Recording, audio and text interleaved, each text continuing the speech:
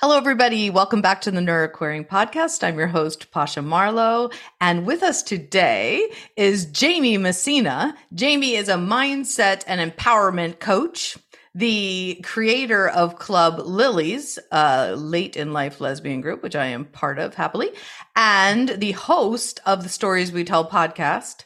And I'm sure many other things that we're going to learn about here shortly. But thanks for coming, Jamie. Welcome. Thank you for having me. I'm excited. My son's name is Jamie, spelled with the M-I-E. But yeah, favorite name. Mine's Jaime. Right. Yeah. I was noticing the spelling difference, but yeah. Love the name. And I've been following your work on social media, for a while now. And every time you're on the screen, I'm mesmerized. First by your energy, but also by your message and your thoughtfulness and compassion and inclusion. So all the things that I appreciate and value, I see in your content. So I resonated, I reached out, and so glad that you agreed. Thank you for saying that. I appreciate that. It helps for me to keep going, Yeah, because we're talking to the void when we make these podcasts and videos, right? We just hope for a comment here or there. Thanks for doing what you do. Yeah. So the part that I really recently resonated with, actually most recently did a post that spoke to my neurodivergent ADHD autistic mind, which is that if you feel good, you'll take action. And those of us with ADHD in particular have a lot of trouble with procrastination, task avoidance, analysis paralysis. And so I appreciated what you said in that video. Do you want to kind of give people a quick synopsis of what you were saying there? Yes. I was by the way, also ADHD here. Great. Anxiety disorder, I have all the things. And there was a time where I didn't feel good and wouldn't take action. So there was a time where I might have heard that and been like, whatever, that's not true. But really, if you are, what that came down to was if you're imagining a future that sucks, you don't feel good. So why would you want to take action towards if you're imagining a future that sucks? My life sucks, I'm never going to get this. So are you going to be motivated to take action if you think your future is going to suck? No. So what it was imagine a future that you are excited about, and then you'll feel good in the moment because our brain actually can't tell the difference between what you're imagining and what you're actually doing in real time. So if you're imagining the best future ever, your brain's like, ooh, and then you start to feel good, and then you're more motivated to take action because you're imagining a future that you love, and then also your brain doesn't know the difference, so it feels good. And then if you feel like shit, are you going to take action? You're probably going to sit on the couch, right? Right. Exactly. Yeah. Except that my brain's sitting here thinking, my brain will know I'm lying to myself. Like I know brains don't know, but my brain knows. You're giving your brain too much credit. I think we all do. Yeah. It doesn't know. And you said that the brain has, was it a natural inclination to think negative thoughts? You had mentioned, designed to think negative thoughts. Why is that? Our brain has one job to keep us alive. And so how does it keep us alive? First of all, it doesn't know that we're in 2023, right? So how did it keep us alive back in the day? It had to predict and anticipate all the things that could go wrong in order to keep us alive. So I'm walking down the street or the path and there's a bush, a saber-toothed tiger could jump out. So I'm going to anticipate that, move over or whatever. It's just doing its job. We give our brains way too much credit. It only has one job, to keep us alive. And how does it do that? It anticipates all the things that could go wrong, everything negative, in order to keep us breathing and alive.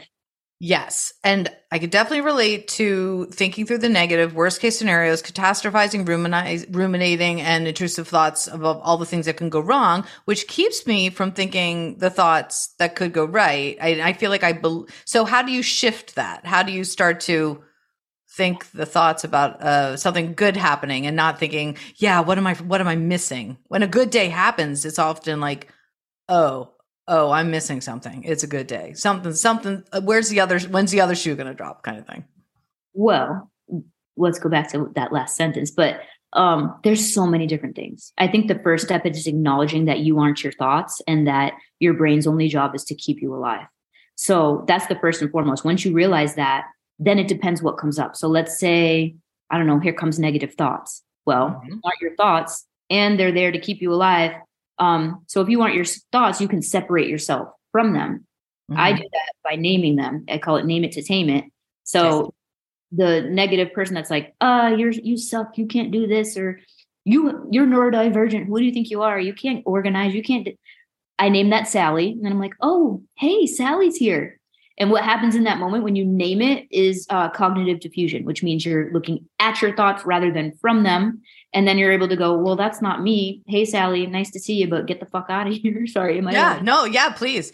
I love that. And from a internal family systems perspective, sometimes we'll talk about parts and I'll say, hello, jealousy. Good morning, anxiety. Great to sleep with you again. So I'll name it. Absolutely. Because you're separating yourself from your thoughts and realizing like, okay, I'm looking at this. It doesn't mean this is who I am. And this is how I have to be. This is just my brain separating it. There's Sally. She's coming up with the anxiety, with the fear, with the doubt, and then being able to move forward from that. Mm-hmm. And in your work, do you work with a lot of neurodivergent people, and do they struggle more with these concepts or the application of them? I think I attract a lot of neurodivergent people because, we attract. Like attracts like. Yeah, and I am always do all over. Like I'm nonstop. Everybody notices. And I think that you said, does it kind of limit them or? Yeah. Is it more challenging? I believe the only reason it's more challenging is because they believe that because they're neurodivergent, it's more challenging. Love it. I notice it a lot. Like even in my videos, somebody will say, well, that's great, but I'm neurodivergent. And I notice one person might say the same thing over and over and over. And I'm like, I can see it right away. I'm like, well, you're already placing that on yourself. So of course it's going to be challenging for you. Yeah. If we have the limiting belief that we can't shift our brain, or the limiting belief that we're not worthy of that good life that we're imagining, then yeah, it's not going to work. That when really it's like, that's the best part of me, in my opinion. The reason why I have all the ideas that I do and that I'm doing what I do and I'm so excited all the time and creative one day and functional, like all over the map, is because I'm neurodivergent. If I didn't have that, I'd probably be at a 9-to-5 somewhere being bored as fuck. Oh yes. And yet being a neurodivergent, multi-passionate, entrepreneur as well. How do you, when you wake up in the morning, either ground yourself or set yourself up for a positive mindset and empowered day? Yeah. First of all, this one took me a little bit because you know how it is. I just want to pick up my phone or whatever. But the more we do something, the easier it becomes, no matter what the brain looks like. And so for me, I wake up, I hate working out in the morning. I like sleeping, but I've been getting up earlier, making sure to breathe and not touch my phone. Most days I'll try to journal. So anything that's coming up here, so it doesn't affect me the whole day, I'm gonna put it out onto the paper. And breath work. Breathing is huge because I also have anxiety a lot. And I might wake up with like a pit in my stomach. When you just take a deep breath and hold it and then let it out, I'm like calm a little. I'm like, okay, this day is up to me. Let's freaking do this. So you wake up with mindfulness and mindset work with your journaling and your breathing. And then I don't like working out anymore in the morning either. I used to, but it doesn't feel good anymore in my joints. So when do you follow the Steve Huberman podcast, by the way? There's a lot of like the optimal way to wake up in the morning. And one of the things he talks about with brain optimization is you wake up, you put your eyes in the sun as early as you can, and then work out and then have your coffee. And I'm like, right. I wake up, I have my caffeine, I don't, and this year I started in 2023 going to the gym, and honestly, it's been very helpful, even though I hate it. Do you go in the morning after your coffee or your caffeine, or what do you do? My caffeine with me to the gym because I don't have a lot of time. So I'm like, I just need to get down there and I want every last minute of sleep I can have. So I don't drink coffee. I drink like an energy drink that has caffeine. But yeah, I bring it down there with me and I'm like half asleep on the way down, but the gym's also in my building, which is a whole lot better than. So you're not getting in the car and parking so you're just like crawling downstairs. Yeah, that's handy. Okay. And then just out of curiosity, because I always talk to neurodivergent people about like what workouts keep them engaged. Like, what do you do? What's your movement routine? Well, honestly, so for me, I don't like to think. I want somebody to tell me what to do. So for a long time in the past, I would watch like the Beachbody videos, but now trainer, Train with Shay. She's awesome on TikTok, has the best recipes. And it's this app and I open it and it just says, okay, today I do this, this, this, and this. And I just do what it says. That's the easiest thing for me. I don't want to have to think about anything. I just want somebody to tell me what to do. And then I do. And it's not it's not fun, but our workouts, I mean, they can be fun, but they don't necessarily have to be. You know, I just want to get it done. Yeah, no, I think a connection component or some sort of social component, somebody else telling you what to do, whether it's live or on video, helps. I ended up becoming a personal trainer and owned gyms and yoga studios so I would work out, because then it was my job. I had to show up. It did work. It's the only time I work out is if I'm leading a class. It's the way I just know after 30 years, that's what I do. So it's, we have to work around, our own unique quirks, right? Yeah. And that's the thing. There's always a pivot you can make depending, no matter how you're different or how you show up, you can pivot in a way that works for you. Absolutely. Absolutely. And so in your coaching, you said you attract neurodivergent people. Do you tend to also attract queer people, or they're all neurodivergent and queer like mine? 99% neurodivergent and 100% queer. So there's a lot of overlap there, like a 60% correlation between neurodivergency and queerness. Are there like studies on that, or is it just? Yeah, I mean, and I think that they're under researched and studied. I mean, I believe it was the autistic community, it was 40 to 60%. And then the ADHD community, it was so funny. I mean, I think it's funny. Like 2020, it was like 20%, and then 2020 was like 40%. And now I'm seeing numbers up close to 60%, because haven't you seen, I know I have, between like the beginning of the pandemic to now, a lot of midlife women coming out late in life, lesbian or queer or somewhere along the rainbow. And then also the rainbow, the spectrum of neurodivergence. Like, I feel like those two over the last 3 years have blossomed and expanded. Well, I hadn't even heard the word neurodivergent until 2020. No. Just kidding.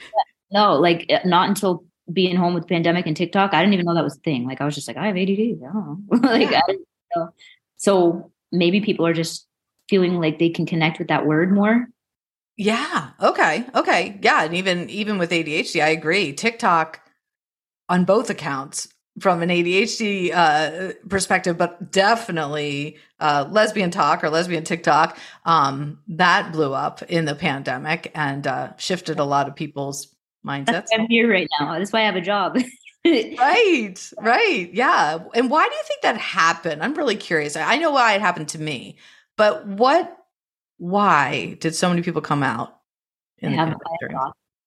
My thoughts are this. Okay. So you're newly gay-ish. I mean, I assume I always was, but newly out 3 years ago. Okay. So let's put something into perspective. I'm 40 years old. When I was 18, the same thing would happen. If straight women came around a group of lesbians, they always ended up in love with one of them, right? But how often does that happen? Not very often. So now we have social media, we have TikTok, and we have this pandemic where there's a bunch of people home and they're on TikTok. And now, not only that, but maybe they were already in relationships that they weren't really happy in.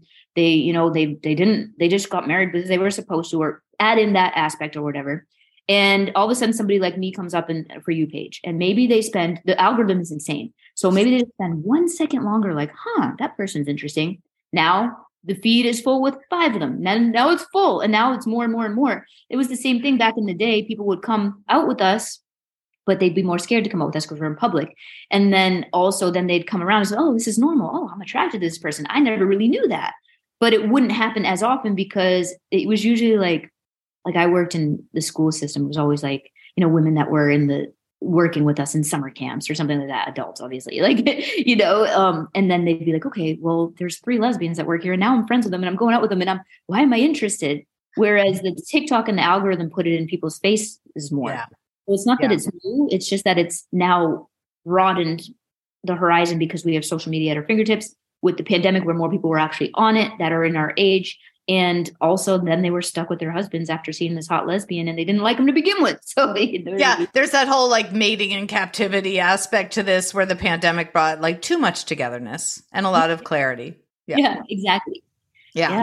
Although I'm sure you found in your community that there's this like the grass is always greener. Do you run into a lot? No, you're like the grass is greener, Pasha. Don't think otherwise. I mean, I don't think the grass is greener. I think people think it. Yeah. I mean, you get the same issues whether you're gay, straight, if you're dating a man, you're dating a woman, you're dating anybody in between.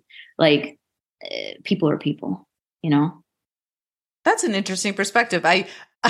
I jumped to the wrong assumption there because what I hear most of all, because I have no. But it also depends what we're talking about. Are we talking about physical or are we just talking about like relationships? Okay, fair, right? Because relationship dynamics, we're all going to come in with all of our histories and our own quirks, our own limiting beliefs, and all the things. And those issues, communication issues, and attachment issues will still continue, I'm sure. But the sex is better, right? I mean, I haven't been with a dude since I was like I have nothing to really compare to, but everyone else seems to think so. Yes. Yeah, that part's good. I'm still single. Anyhow, I'm very particular. And I like my own company, which is good, right? Like that's the work that I've been doing is to not jump into as fun as it has sounded.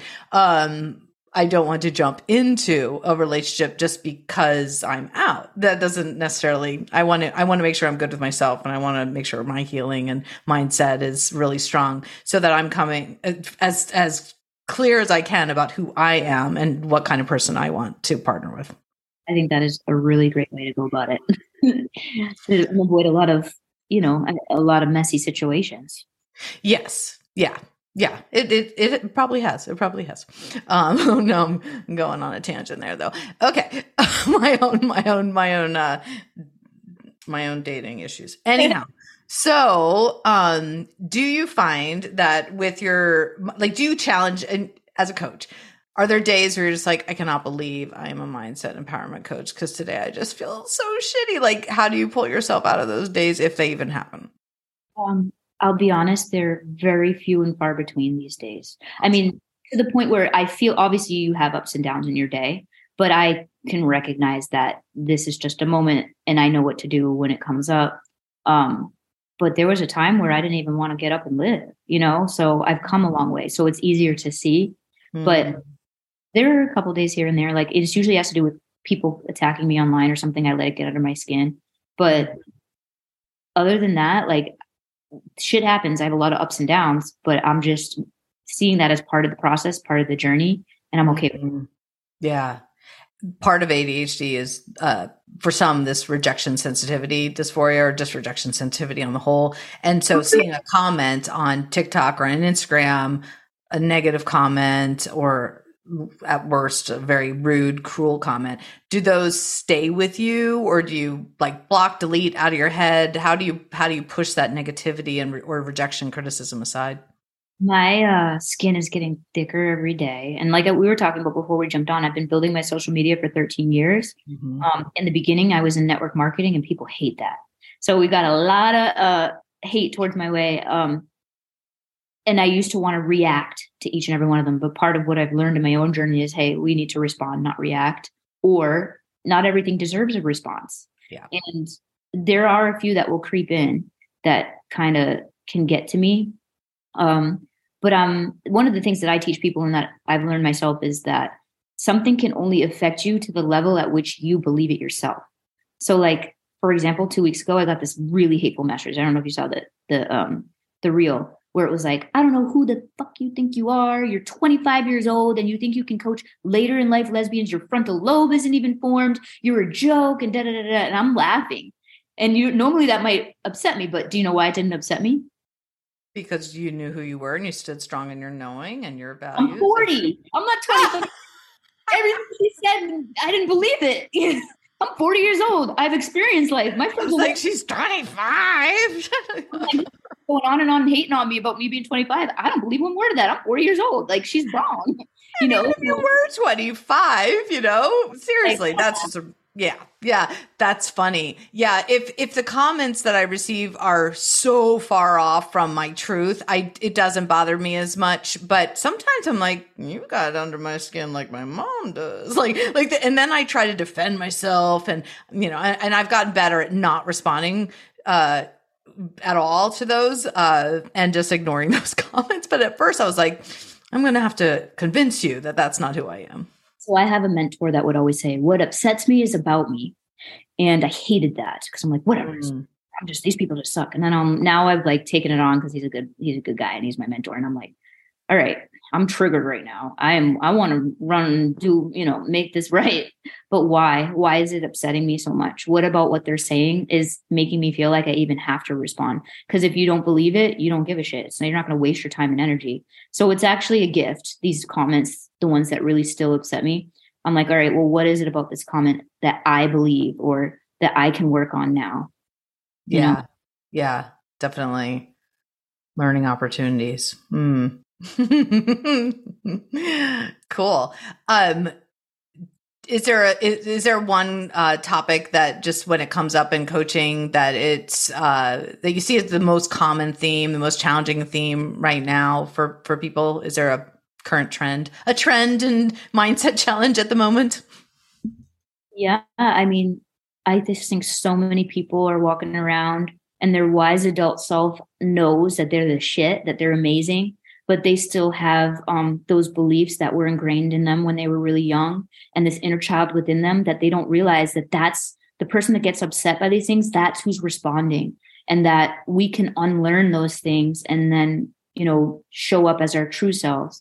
So something I've been working on with my group, I have a group coaching, is getting to know our inner child. And so we went through and really thought about the first time, we heard this, like, what's your main insecurity? Do you know?